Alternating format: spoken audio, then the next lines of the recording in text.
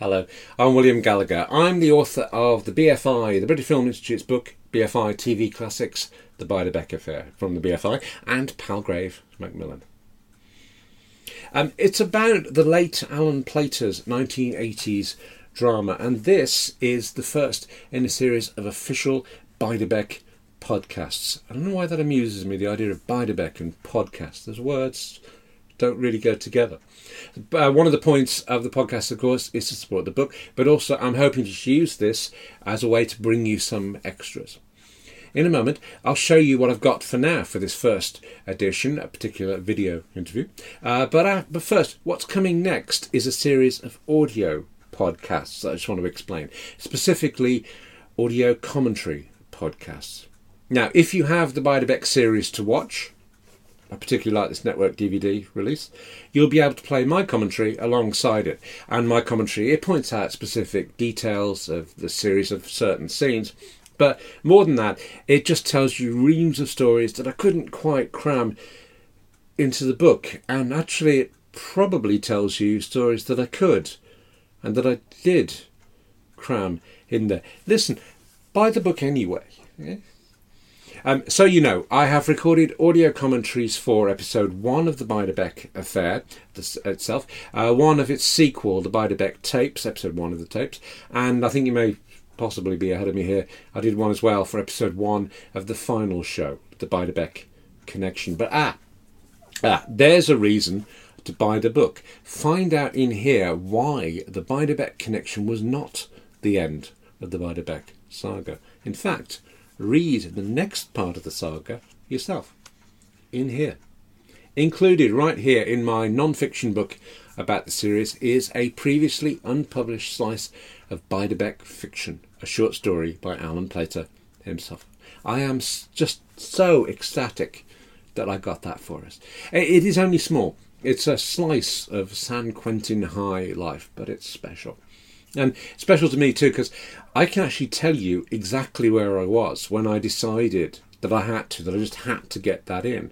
I mean, I'd found it in Alan's correspondence and things, but none of the other BFI TV Classics books have done fiction. It's a big range of very good books in this range, but none of them have done fiction before, and I've never negotiated fiction to publish. Plus, just squeezing it in, that was going to be tough. But I was in the kitchen at Alan Plater's house, Alan's widow and my friend, Shirley Rubinstein.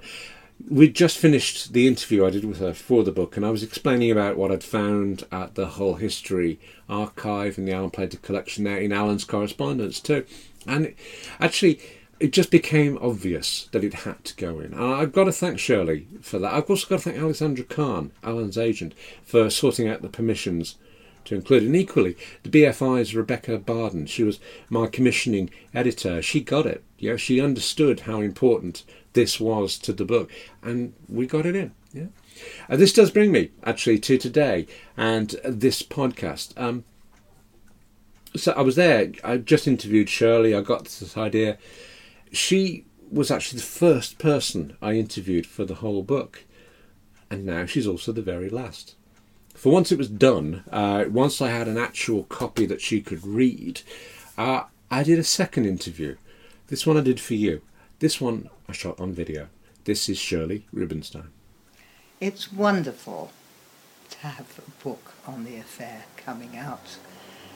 I really never dreamt that this would be possible, and to have William writing it, who has known us for so long and knows the Beiderbecke series so well, is such a comfort, and the book is terrific and is a lasting tribute to Alan. I'm going to admit, since it's just you and me, that I was actually rather choked by that. I did that very male cough. Oh yes, yeah, you see the match kind of thing. If I didn't already know that never fools anybody, I now know it's a right pain when you talk so closely you have to kind of slice yourself out of the video before broadcasting to the world that you're a complete idiot, and I think I've just done that anyway. You're going to hear me in a second in the next bit. I wasn't able to squeak out in time. Yeah. Beiderbecke is personal, of course it is. I think Beiderbecke becomes personal to everyone who watches it. I mean, everyone who watches it and likes it.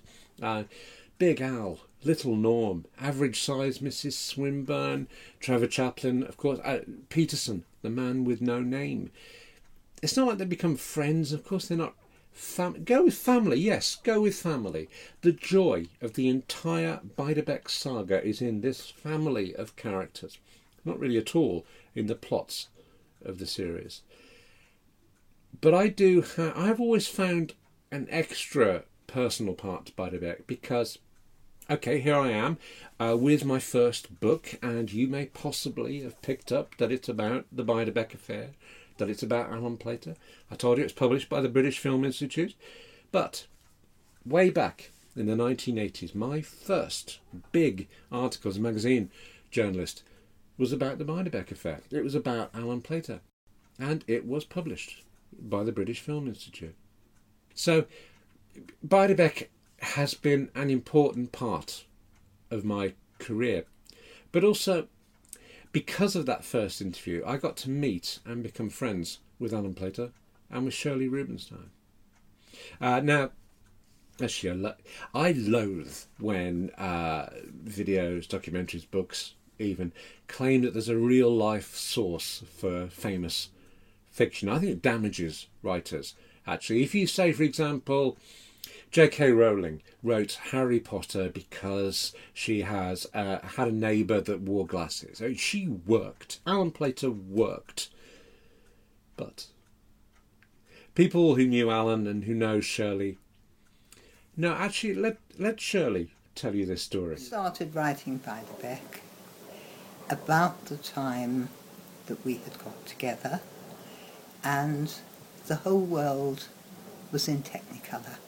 It was all very bright and very lovely, and we were both open to doing things that we had never thought possible before. And so Beiderbecke became, not overtly, but inspired by Alan and Shirley having adventures in a way they had never before thought possible. Shirley Rubinstein. Right, time to explain the rest of this podcast series. If you're not already watching this through iTunes or from my own site, williamgallagher.com, would you please do toddle over there to get the rest of this series, a series of podcast audio commentaries. And with those in one hand, please, BYOB, bring your own Beiderbecke. I said this at the start, but I really do. I recommend. There have been a couple of DVD releases, but this one is the anniversary one from Network DVD, and I couldn't recommend this more if they were paying me.